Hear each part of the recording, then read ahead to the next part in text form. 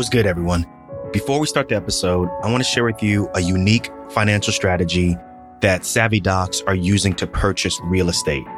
Now, even if you are starting with single family homes, or you might even be in the big leagues trying to get 20, 50, or even 100 unit complexes, this strategy might be for you. Other benefits are it can help you grow your wealth tax-free, and it also protects you from the bad guys. I'm talking about the creditors and the lawsuits. Now, I took the time to learn about how this strategy works, and I think it can help you optimize your investing also. I want you to check out moneyinsights.net/Darko and click on the Investment Optimizer link to learn more. All right, 3, 2, 1, we are live. Ready to do this? Ready. All right, so we are going to be talking about what happens once your offer gets accepted, which for us, it got accepted. Yep. And we are in the process of negotiations, or we are negotiating. Mm-hmm. We're even past that now. So let's talk about what it's like after your offer has been accepted. Basically, when shit gets real. So we ended up putting in an offer about $20,000 less than what the asking price was. Mm-hmm. And we beat out multiple offers and we got it. Yep. So either we paid too high, but the numbers work. We were the work. suckers that got it. Right. The numbers work though. Come on, like for real. The numbers work whether we got it at the asking price or if we got it at the price lower. That we got, that we ended up getting it. So we shouldn't worry too much about that. We did our due diligence. Mm-hmm. And then let's be real. Like if we wait for the perfect price, the perfect house to come on the market, we're going to be waiting forever. Yeah. And they always say like, if you wait for something perfect, you're never going to get started. Yeah. And we wanted to get started. And we knew that the first deal wasn't going to be perfect. Yeah. But it works at the very least. And that's what's most important. So this might not be the $1 million deal, but it's still a good deal. So will we ever get to that point where we're making $1 million deals? I hope so. I mean, that's the whole point of this, starting this journey. Yeah, I think the cool thing is... I mean, I think the answer is yes to that. It was interesting is like, I've been watching like these YouTube videos of guys or people who are, they start off with like zero net worth. Mm-hmm. And then in 2 years, 3 years, they already have $1 million worth of net worth. The majority of that is the properties that they purchased. Like you remember on Bigger Pockets, that waitress from Detroit. Yeah. The $20,000 a year waitress, now over $1 million. Because she's invested in Detroit and the housing there is on the rise up. Yeah. But she's been able to get really great deals. All in 2 years, 3 years. Yeah, her story is really phenomenal. Amazing. Her story is really phenomenal. Yeah. Well, listen, so now we had to put a deposit in. So we had to put $1,000 of earnest money into an escrow. Mm-hmm. That basically is money to show that we are serious, right? Yep. Put up or shut up type money. Yep. If we're going to take this off the market, you better be able to put up $1,000. Yeah. This house is going off the market, then you better show that you're serious. So we put in our $1,000 to show that we are serious. And the next step was... The next step now, we got to figure out like, what's the deal? What's the inner workings of the house? Right. So we have all of these contingencies. One of the contingencies of moving forward and actually purchasing this property is that after the house is inspected, we get a report and then we make a decision. Is this something that we want to move forward in, right? Is this going to be a money pit? We're going to want to walk away. Or is it something that we can deal with and mitigate? Or, is it a perfect house, which is rarely the case? Yeah.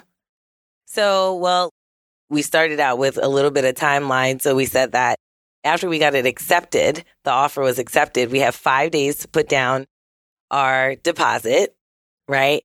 And then we actually had to pick a closing date, right? So the closing is supposed to be in 3 months. And then, but what's supposed to happen first is that we are supposed to go through these contingencies, and we only have 20 days. We only had 20 days to do the contingencies. And one of the contingencies was inspection. Yeah, let's focus on that for this episode is the inspection. Yeah, it was the inspection. So I don't know about anybody else out there, but I didn't know anything about the inspection process. I just wanted to know, is this house literally, like you said, a money pit or not? Yeah, I did an inspection when I had my property that we talked about in the first episode. As part of the purchasing process, you had to get the house inspected. But because it was a quote unquote new construction, plus I was a resident at the time, like I didn't have time to really go through everything. And for the most part, it was a new construction. There really wasn't anything to be worried about. That was my first and only experience with getting a house inspected. This is different, right? This is a house that was built in the 50s, I believe, or maybe No, even the house early. is 100 years old. There you go. So there's way more stuff that you got to be cognizant of, right? Way more stuff, Yeah. right? This is a property that's, 6 people are living in at least. We want to make sure that when we're purchasing something that it's not going to be a situation where we need to do major renovations from the get-go. Otherwise, it's not going to be worth it. So the next thing was trying to find an inspector. Right. So funny enough, we read some articles about how to find an inspector, and we eventually ended up finding an inspector through our real estate agent, which some of the articles are like, don't do that. But what happened was when we were looking for an inspector, the inspector that we picked happened to be the one that the real estate agent recommended to us. So we kind of did our own kind of research, but then ended up with the same person anyway. Plus with COVID, it's just hard to find people doing things, especially because they are busy with work, or they may be sick. Right. Or they have crews that are affected by COVID. It was just really hard to find someone who can, within the time span, do the inspection for us. Yeah, the services are limited. But yeah, so we ended up finding an inspector. And speaking of, so this process is definitely not, something that's straightforward and smooth. Because, of course, once we found the inspector, he was like, oh, yeah, I'm going to be going on vacation right around the time that our contingency was going to be over. Anyway, we ended up doing the inspection, but it just was a little bit of an ordeal because, like Nee said, there are 6 people living in the house. You got to find time for all 6 people to agree for the inspector to go through the house. We eventually found that time, even though it took a while. And yeah, he ended up doing the inspection. The inspection included radon, but he had to do that on another day, which was fine. He didn't do any lead testing. So if you're thinking about an inspector, you got to find out what they do and what they don't do and what you want them to do. So we were okay with not doing the lead testing, just kind of based on the property. But yeah, everything thankfully worked out before the contingency period was over. How long did it take? Because I think you were there for the inspection, right? Yeah, the inspection. So when we finally got on the day of inspection, and I do recommend, actually, if you've never done this before, that you actually go to the inspection, but it took a good 3-4 hours. So, I mean, it was a big chunk of the day. So, yeah, we had to go through every single apartment. 2 of the apartments actually that I ended up going to were 2 of the apartments that we did not get to see on the day that we did the first visit for the house. So that was interesting.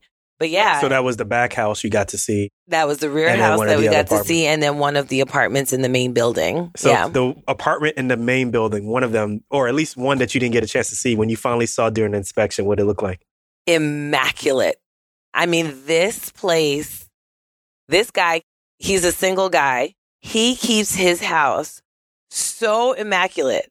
I'm like, wow. I went in there, I didn't touch anything. Not like I was going to touch anything anyway, but immaculate. It was amazing. But I will say this about majority of the tenants in that place. Their places are pretty well kept. When I first walked through there, I thought everybody, I'd just say within normal usage of a place, Yeah. I was happy about that. Yeah. That's reassuring to me. Especially when you look at our place and you're just like, wait, everybody lives just like us. Right. So that was good. The rear house, I did finally get to see. Now, the rear house is a little bit of a different story. So there's 2 buildings. There's a main building that has 5 apartments. And then there's a rear house that's literally a single family house, like a 2-story single family house. And that apartment ain't so immaculate.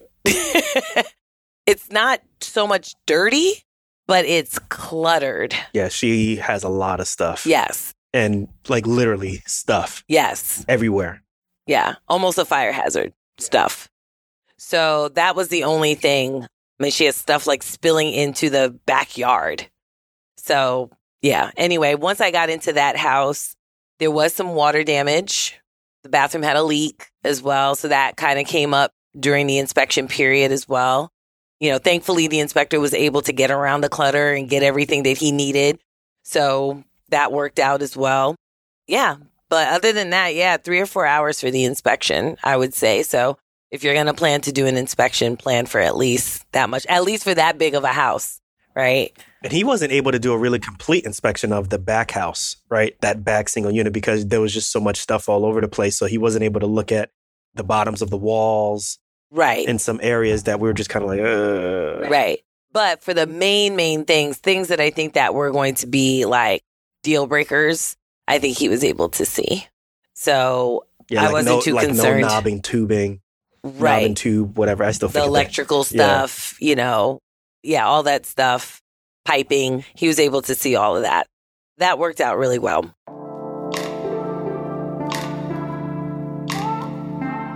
Hey, docs, if you're a real estate investor, or even if you're aspiring to become one, then you know one of the biggest challenges is finding the best way to save for that initial down payment, and then after that, figuring out where to park money between deals.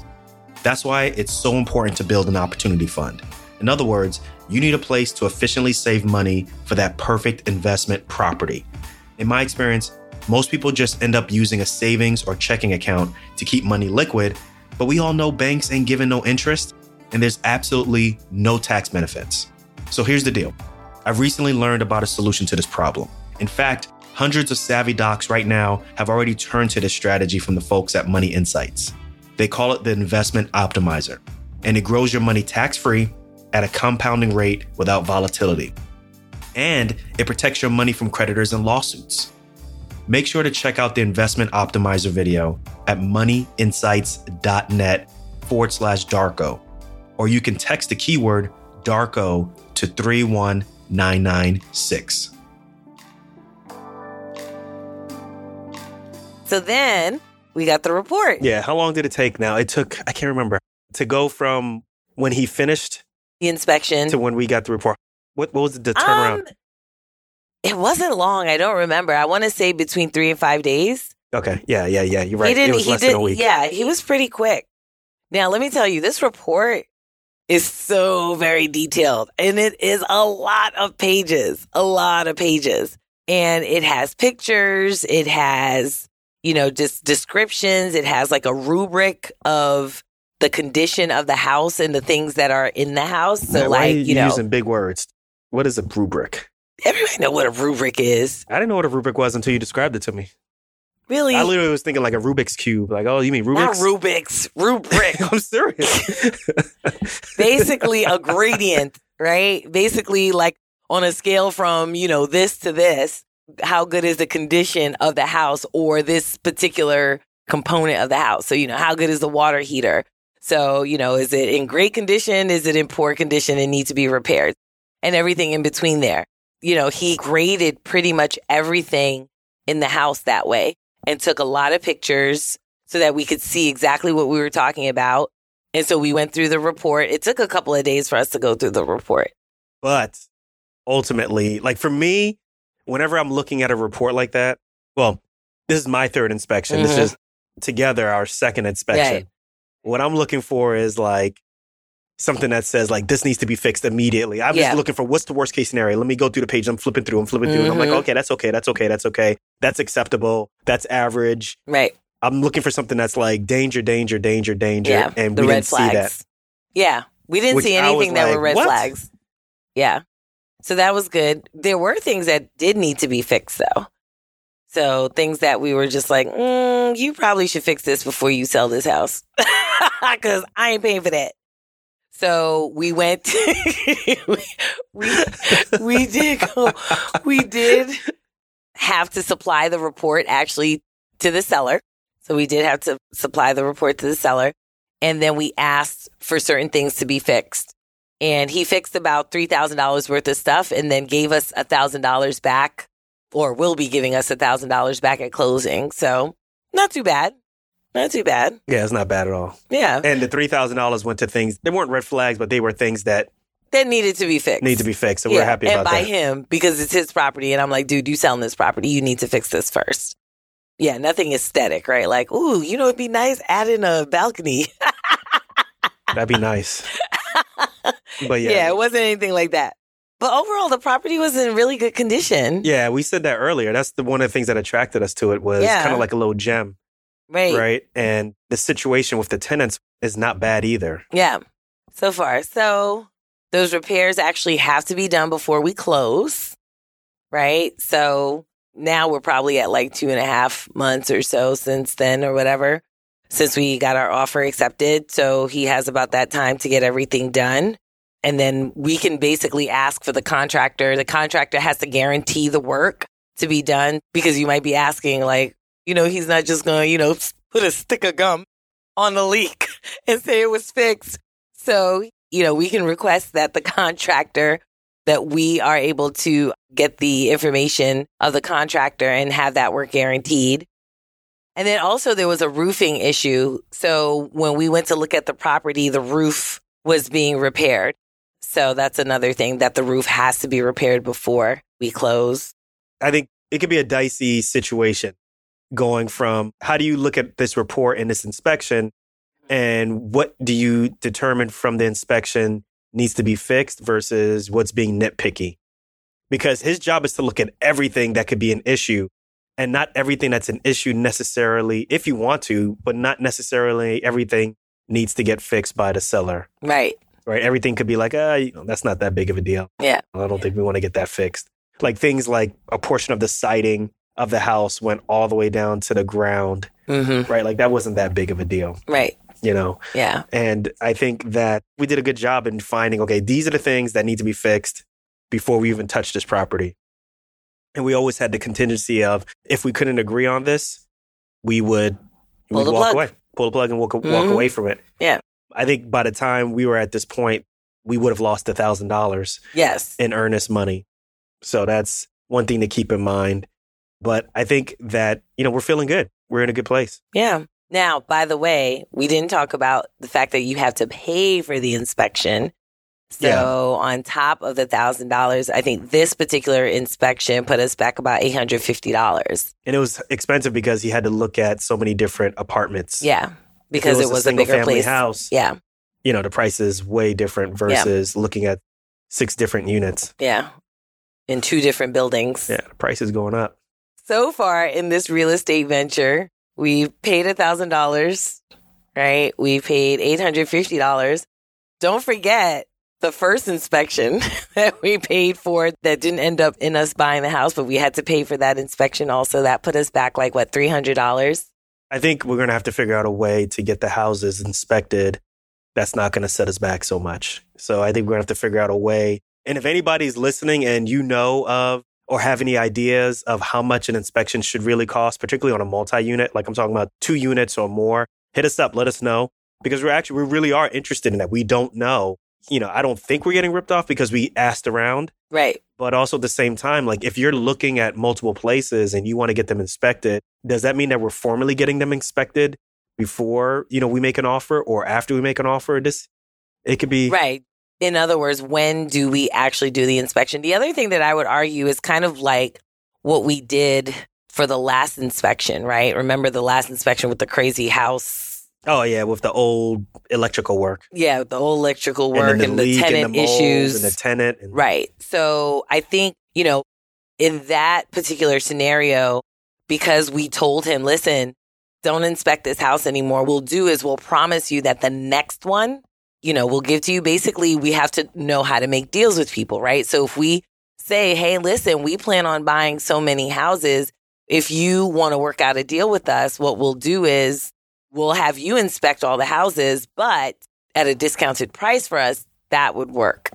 Yeah, and actually, correction, we didn't spend $300 on the first place. We spent $125. Oh, was it $125? Yeah, because we stopped him so early. Okay. I couldn't remember how much it was. He didn't do much, and he didn't put out a report for the first place. Right, he didn't put out a report. Yeah, so he didn't charge us that much. Okay, so that's even better then. But yeah, I think it's 2 things, right? It's 1, finding a good inspector. That 2, you can then potentially negotiate with, like, hey, listen, you want to be my inspector that's going to be, looking at all these houses. So you almost guarantee him work. And then number 3, picking houses, starting to get a really good eye for houses so that you're not sending him to houses that are going to be like the first house, right? Like, yeah. Don't stop inspecting this house because it doesn't really look that good. But that's tough when you are far away. It is. But that's where building a team is really important. Mm-hmm. You know, what we learned from Kenji and Letty's course is building a team is really important because of the agent. And if you have a relationship with an agent and a contractor who can go by and take a look at get an agent you trust at a realistic cost that doesn't hurt the bank too much so that they can look at multiple places and it doesn't add up too much, then it should be worth it. Right. So look, let's wrap this up because we still got a lot to go through, but let's wrap this up. Let's talk about what we learned. For me, my standpoint is look, I think it's really easy to get intimidated by the whole process, particularly this inspection process, because besides screwing in a light bulb and, you know, turning some screws and a couple of things, I'm not that handy. I can cut grass. I can do landscaping. You can do surgery. I can do surgery, but I ain't messing with nothing electrical. I don't know anything about anything electrical. I don't know plumbing. I don't know anything about plumbing. Don't ask me about any of that stuff. I'm not really interested, but actually I should start to get more interested in that. You don't know anything about plumbing. You're a surgeon. You're butts and guts. No, I don't know anything about that stuff. I don't know anything about that, but we should get involved in that because, you know, it's important. I think it will end up saving us money in the future also. But the key thing is just, look, let's not get intimidated by this, right? And people who are listening, don't get intimidated by this. Like, just like what you said, the fact that I'm a surgeon, you're OB, whoever's listening, whatever specialty you're in, remember, like, if you can do that, you definitely can understand the guts of a house and figure out, you don't have to know everything, but you just need to be able to speak the same lingo as the realtor, the seller, and now your inspector also. So it's okay to make mistakes. We have made some mistakes so far, and we're being really open and honest about how much we're paying for things. And some of you may be shaking your head saying, oh, they pay too much. But we understand that, and we're not stopping. We're going to keep going. Yeah, until we learn this thing and we are as efficient with our time and our money as possible. And this ain't medicine, right? Like, I want people to understand, like, this is not medicine. Like, you know how, like, you can't make any mistakes whatsoever. Yeah. And if you make a mistake, then something bad's going to happen. There's going to be an M&M, and people are going to be looking back now. Doctor was so why'd you do X, Y, and Z? Or what? This doesn't happen in real estate. You know, obviously there's an opportunity to debrief and look, how can you do things better? But nobody's going to die. Right. If you make a mistake. Right. So, well, a mistake purchasing the house, right. obviously. A mistake purchasing the house, of course. Right. Absolutely. Now, for me, you know, what I learned in this is that you are nobody's priority. That things will happen when they happen. And, you know, it's just something that you have to kind of deal with, right? Like, kind of like what Nee said, you know, in medicine, we expect, I want the lab now. I want it stat. You know, I want this lab drawn by 2 a.m. I want, you know, X, Y, and Z. Like, things are very, very timely. And so even though I know in real estate things are supposed to be timely, they're very arbitrarily timely, right? Like, so you pick a closing, you know, in 3 months. Like, that's very arbitrary. Like, you could have picked it in 1 month. You could have picked it in 6 months. Like, there's no specific timing that needs to happen. So, like, you're just not anybody's priority per se. You know, things can just happen very arbitrarily for the most part on other people's time, because especially if you're buying a property that has tenants in it, you can't just walk in the house and be like, hey, I'm here to do this inspection. You have to get their permission like 24 hours ahead. And if they say, well, no, I can't do that day, then guess what? You're not having an inspection that day. That's it. So, you know, just kind of basically learn to be flexible and patient with the process. It is very frustrating at times that when things don't line up, but eventually you'll get it done. Yeah, cool. Well, that was this part of the process. On to the next. Make sure y'all stay tuned. We're getting really close. We're almost there. So on to the next one. There you go. On to the next one, Swiss Beats. Speaking of that, you know, Swiss Beats he got sued by Casio. For what? So when he first started making beats and he was getting really big, he was stealing, or not stealing, but he was sampling the music or the beats from, you know how Casio has beats? Like the piano has beats? He was using that, which is pretty smart, right? But I guess he didn't know that was either trademark or copyright. So they came knocking like, yeah, we want our money. Because I would have done the same thing. I'm like, oh, I mean, these beats are for everyone, right? Like, no, they're not for everyone to use and make money off of. But anyway, that's not what this show is about. But funny, since you mentioned Swiss Beats, I was like, hey, that's something that everybody can learn about. You know? All right, y'all. We'll catch you on the next one. Peace.